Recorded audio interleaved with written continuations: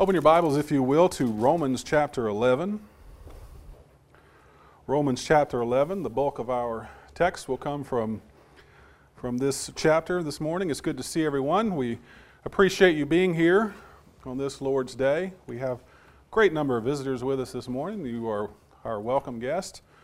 We hope that you will find in us a congregation that stands for the truth, a congregation that seeks to serve God as we have the pattern that we find in the New Testament.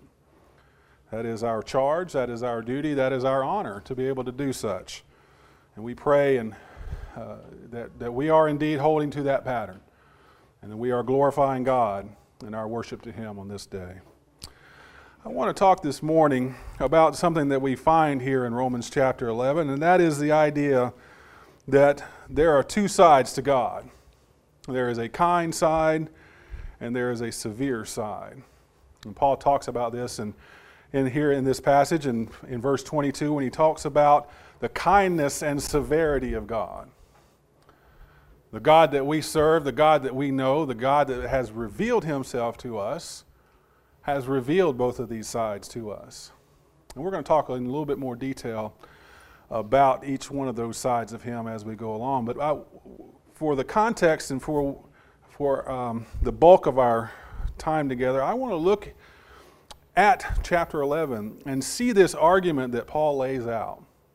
I had a good discussion Wednesday night with my brother Jonathan. Sometimes hard for me to call him a brother. He's like a son to me and easily young enough to be my son. I had a good discussion with Jonathan about, Scripture doesn't just try to lead us down a primrose path. Scripture leads us to points logically, and it tells us about God. It tells us in a reasoned argument about God. And so when you see things like how beautiful this language is that Paul lays out here in chapter 11, it's important to understand the context, and it's important to look at it and appreciate the overall point that he's trying to make. So we're going to look at this in a little bit in depth and then come back to the idea about this kindness and severity of God. So if you're there in Romans chapter 11, let's read a little bit. We're not going to read every verse, but we are going to look at the context and the different sections here that I've broken it down in Romans chapter 11. So let's just read a little bit to get the flavor here. Chapter 11 begins, Paul says, "I say then, God has not rejected His people, has He?" And again, so we'll stop right there. This is a rhetorical kind of question. This is a way in which logic is laid out by asking rhetorical questions. And of course, the answer is, may it never be. God has not rejected His people. No, may it never be. For I too am an Israelite, a descendant of Abraham, of the tribe of Benjamin. God has not rejected His people whom He foreknew. Or do you not know that the Scripture says in the passage about Elijah, how he pleads with God against Israel?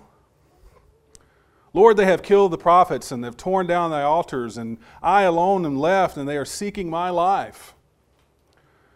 But what is it, the divine response to him? I have kept for myself 7,000 men who have not bowed the knee to Baal. In the same way, then, there's also come to be at the present time a remnant according to God's gracious choice. So the first question here and the first points that we can make is obviously God has not rejected Israel. And he goes on to talk about how, of course, He has not rejected His people. But in this argument, he's going to lay out what they have done to Him. But he says, I am an Israelite, a descendant of Abraham from the tribe of Benjamin. He gives his qualifications, his resume very quickly, if you will, about who he is. And he says, God's not rejected me. Rather, we reject God when we sin against Him, which is the point that he'll make here as he goes through. But he points to Elijah in the time of Elijah when Elijah stands before God and says, they've killed all the prophets and they're seeking after me for my life. And God's answer to him is, there's still 7,000 people that haven't bowed the knee to Baal. There still is a remnant that remains that are true to me and have not given over into idolatry. And that's the point that he makes. That even though the times here and what we see is the transitioning out of the old law and into the new law, the Jews who have left the old law and have transitioned unto the law of Christ, Those are the ones who are believers. Those are the ones who make that connection and make the change. That's the remnant. But sadly, there's still some that are trapped in the ideology that they hold on to of the old law, not realizing that Jesus Christ has fulfilled the old law. And now it's time for them to come under the law of Christ. There's a remnant that still remains. It says there, verse 6, but if it is by grace, it is no longer on the basis of works, otherwise grace is no longer grace. What then? That which Israel is seeking for, it has not obtained. But those who were chosen obtained it, and the rest were hardened. See, there's a remnant that's going to be saved because they realize that God's grace has given them Jesus Christ. Not saved by the letter of the law, but saved by righteousness, saved by belief in God. That's the remnant that always has been. It's always those who believe in God and have faith in God are the ones who He saves. As he goes on, beginning in verse 11, he starts to lay out the idea here about how salvation has come to the Gentiles. And it has come to them through Israel's sin. Read with me here, beginning in verse 11. It says, I say then, they did not stumble so as to fall, did they? Again, speaking about Israel. It says, may it never be, but by their transgressions, salvation has come to the Gentiles to make them jealous. See, the whole nation of Israel hasn't fallen, but there's still that remnant. There's still those that believe in God. And they believe in such a manner as to understand that God can change the law. He can fulfill the law of Moses and at the same time bring in the law of Christ.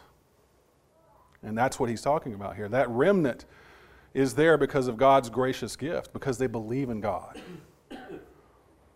But it is through Israel's sin that this has all taken place, because they would not keep the law, because God knew that the time under the law of Moses was finite. The time has come for the law of Christ. And it is because of Israel's inability to keep the law.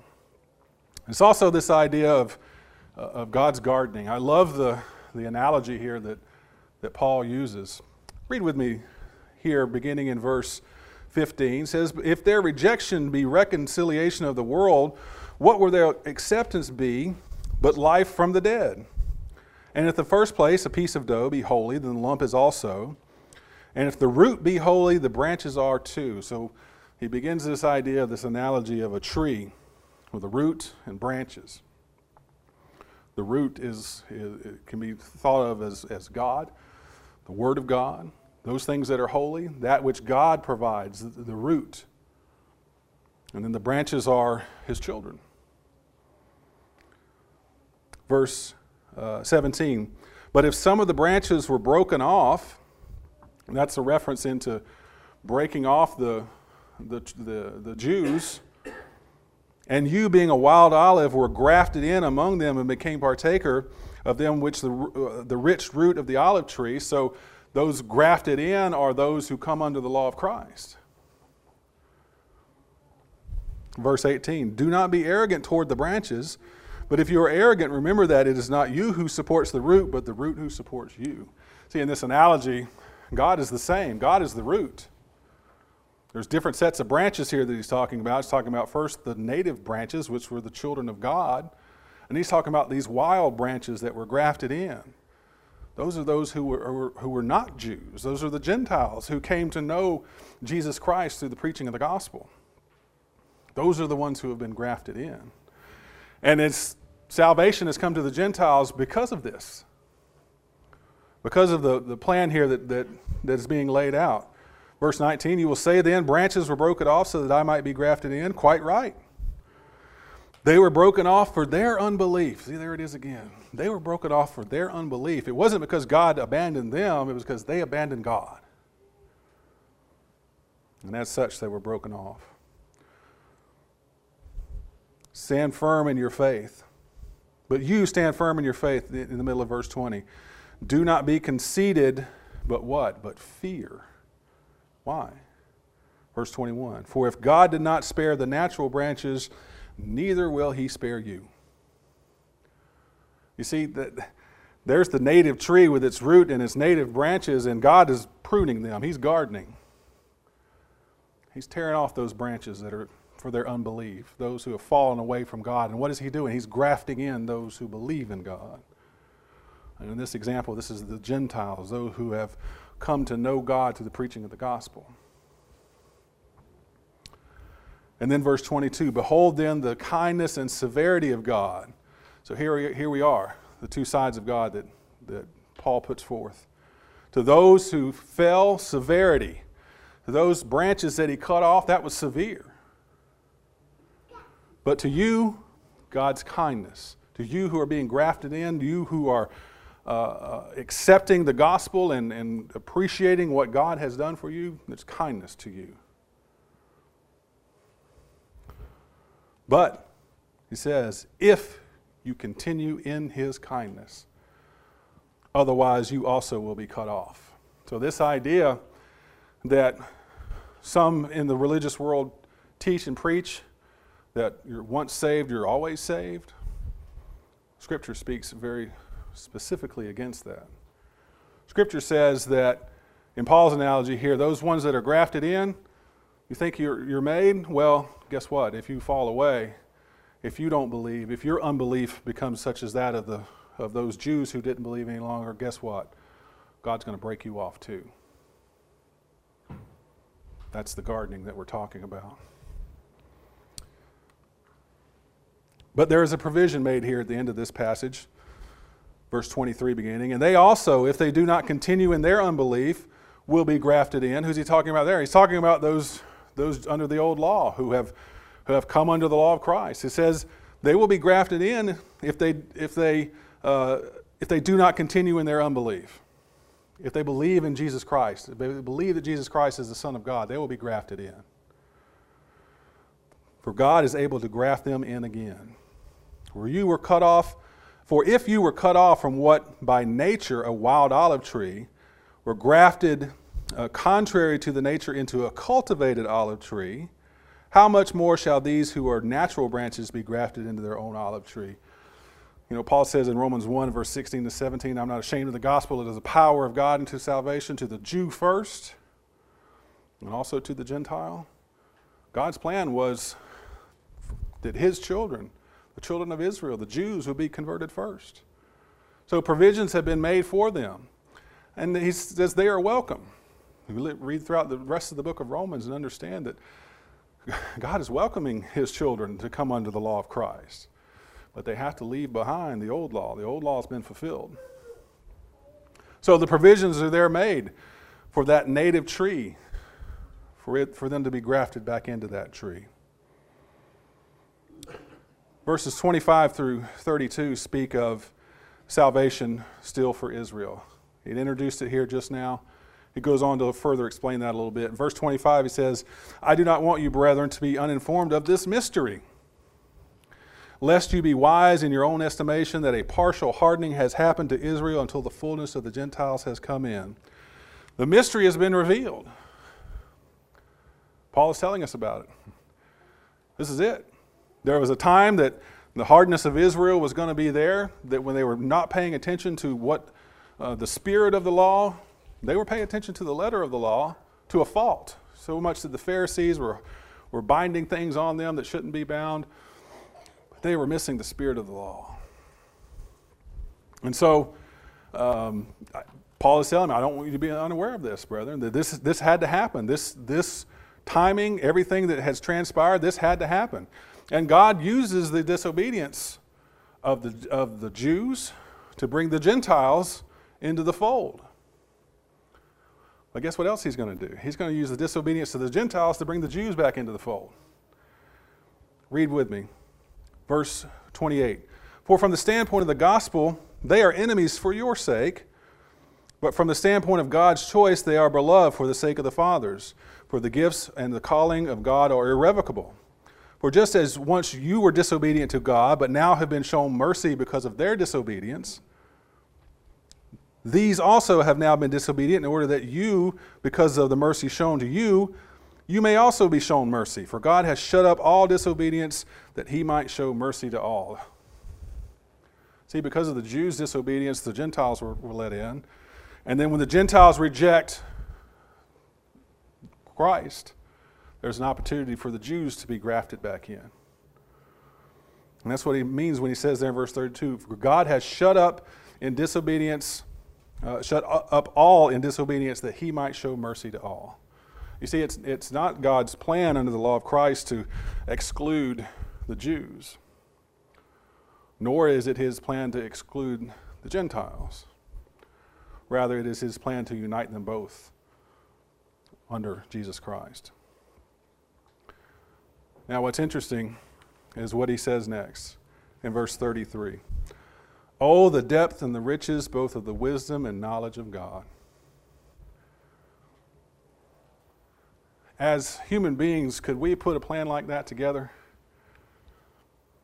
and carry that from the very beginning? God knew what he had to do to redeem man from his sin. And to have that carry out, all the things that happen are not circumstance. It's God's providence that led the patriarchs and led the children of Israel out of Egyptian bondage into the promised land. They fell away. They were scattered. They come back together for a time. And then at the right time, the fullness of time, as Paul talks about in Galatians, Jesus Christ came. All that is because of God's providence. Oh, the depth and the riches of the wisdom of God. Only he could pull off a plan like that. Only he could do that. This was his plan all along. He says there, verse 34, for who has known the mind of the Lord or become his counsel? Or who has first given to him that it might be paid back to him again? In other words, who is it that can know the mind of God? No one. No one can know the mind of God. No one can understand the mind of God unless he reveals it to us. And that's exactly what Paul is doing. He's revealing to us this mystery. Verse 36. For from him and through him and to him are all things. To him be the glory forever. Amen. All things flow from, through, and to him. It's not just a matter of happenstance and things just kind of playing out in the world that man's going to be redeemed from his sins. It was God's plan all along for his Son to come to earth and to die on the cross for our sins. And all the events that we read about in Scripture, all of that points to that. And then the accounts of Jesus' ministry and the accounts of him going to the cross and all the prophecy that is fulfilled, all that is part of God's plan. And that's what Paul's talking about here. The mystery of all that is being revealed to us, how God is able to do that. Glory forever. Amen. Only God can do something like that. Only God has the power to save man from his sin through the death of his own Son. I appreciate Devin's comments around the table this morning about us coming together to remember that death and to enjoy the fellowship that we have one with another in knowing that we are participating and sharing in this communion to remember the death of our Lord. But think about this also. Think about at what high price sin was paid. It was not the blood of bulls and goats. It was not the blood, it was not the offering, the burnt offerings or any of the offerings under the old law. Yes, those offerings were made, and yes, they were atonement for sin. But it took the precious blood of the only Son of the Father to put away sin. And that's what we come together on the first day of the week to remember. Glory forever. Amen. I want to talk, the time we have remaining, this idea about the kindness and severity of God. Let's look at a few things. And obviously, we're not going to have time to talk about all the kindness of God. But I want to talk about a few things in context of what we've been talking about. First of all, let's understand this, that God created a good world for us. You go back and look at the creation story. In 6 days, he created all things that are in the universe. And on that 6th day, you remember what was said about it? He said that things that he had created, they were good. He created a good world for us to live in. It was a good world. It was made by hand, spoken into existence by God our Father, God the Creator. He has always provided for His people. So as He provided this world for us to live, then as these different eras of Bible history, shall we say, the patriarchs, the law of Moses, the Israelites, and the Christians, He's always provided for His people. Think of all the things that He provided for Abraham and his offspring, and for the Jews as they are coming out of Egypt and wandering in the wilderness, and all the things that He provided for them. And then think of what He has provided for us as Christians. And under that, in Christ, God has expressed His ultimate kindness. In that, we have the ability to be saved from our sins. And we have the ability to live a life eternally in the presence of our Creator. That's the ultimate expression of God's kindness. On the other side of this is the severity. It was man's actions that separated him from God. It wasn't God that separated Adam and Eve from Himself. It was Adam and Eve's actions that separated them from God. Because they ate of that fruit of the tree of knowledge of good and evil. Because they did that, they separated themselves from God, and that spiritual death entered the world. And as such, He determined the consequences. There's severe punishment because of what they did. The man would have to eat by the sweat of his brow. The woman would have labor or have pains in childbirth. They were going to be kicked out of the garden. That's the severity. Kindness was given them the garden. The severity is kicking them out of it when they transgressed His will. As He has always provided for His people, He always punishes the unrighteous. We see punishment. In Genesis chapter 6, we see that first massive punishment of everyone in the world except 8 souls. So if we looked at our Bible class this morning, 2 Peter 3, those who scoff and say, well, the world is just the same as since the beginning, Peter says, don't you remember when God destroyed the whole earth with a flood? That's severity. It says there that the people of the world at that time, in the time of Noah, their minds were constantly on evil. It permeated their thoughts. And so God says, I'm going to wipe them out. Except you, Noah, and your sons and their wives. I'm going to preserve you.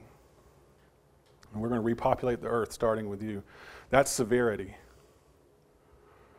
Just as God in Christ has expressed His ultimate kindness through Jesus Christ, understand this, that unbelief in Christ results in ultimate severity. In Hebrews chapter 10 verse 26, it says, if we go on sinning willfully after receiving the knowledge of the truth, there no longer remains a sacrifice for sin, but a certain terrifying expectation of judgment. You see, if we reject the gospel of Jesus Christ, we should expect punishment. God is a very kind God. He's given us a good earth to live in. He's always provided for His children, even when they were stubborn and turned against Him in every way. He punished them as was appropriate, but He always maintained that remnant. And that's what Paul's talking about here throughout chapter 11. There's always those who are righteous and those who will be grafted into the tree. But if you're not, if you fall away because of your unbelief, if you reject what God has put before you, guess what? The gardener is there to prune those branches.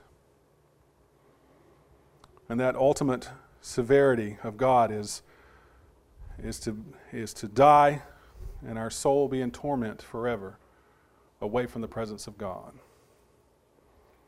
And that's why the Hebrew writer uses that terminology, terrifying expectation of judgment.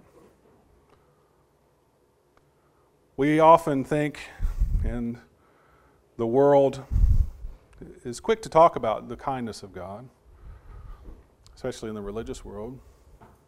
They'll talk about all the good things about God and the love of God and that we can all get to heaven. We might just get there by different means. Scripture says we have to follow what God has told us and be righteous in His eyes according to His plan. That's how we make it to heaven. And the religious world, sadly, doesn't spend much time on this side talking about severity, talking about what happens when we reject God's plan. I'll put forth this to please accept God's kindness. The other side of Him, as we've demonstrated here briefly, is severe when we're in rejection of Him. But He's offered us such kindness.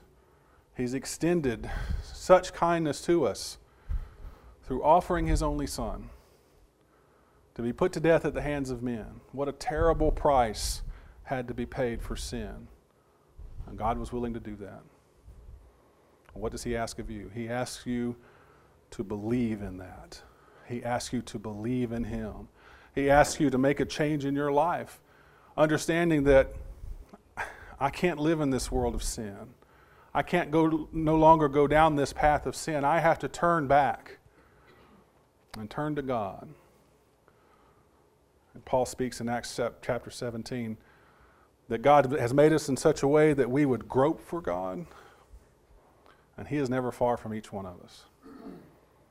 That's kindness. That's kindness that He wants us to be saved.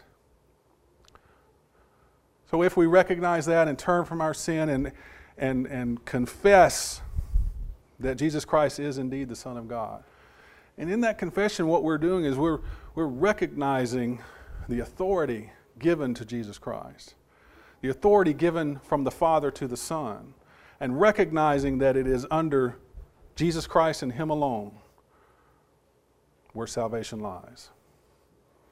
If you do those things, you are a candidate for baptism, because baptism is the culmination of those things. It's when you submit to God, when you render obedience to God, and realize that God has said, if you are to that point, and you believe in what you have heard, and you have faith in that, and you have turned from your life of sin, and you recognize and acknowledge who Jesus Christ is, what you have left to do is to render to the waters of baptism. I didn't make those rules. God made those rules. So many in the religious world try to explain away baptism. That baptism is not necessary for salvation. Scripture says otherwise. Mark 16, verse 16, he who believes and is baptized shall be saved. 1 Peter 3, verse 21. Baptism now saves you, not the removal of dirt from the flesh, but an appeal to God for a good conscience. It's hard for me to explain that away. It's hard for me to explain that baptism is an outward sign of an inward faith. I don't read that in Scripture. I read that baptism saves me. Not the water. Not going underwater as some kind of magical sign. It's a realization and an acknowledgement that I am rendering obedience to God. That's how we become into the body of our Lord. What kindness. What kindness it is for God to have such a beautiful plan. If you're not a child of God, I would encourage you to become one through that simple plan. And if as a child of God, you are walking that line, maybe you've stepped over that line and living in sin, there's the other side of God that you need to be aware of. And that's the severe side of God. Where that expectation, that terrifying expectation of judgment lies. Make your life right. If you need the prayers of the congregation, we can help you by coming forward as we stand and sing to encourage you.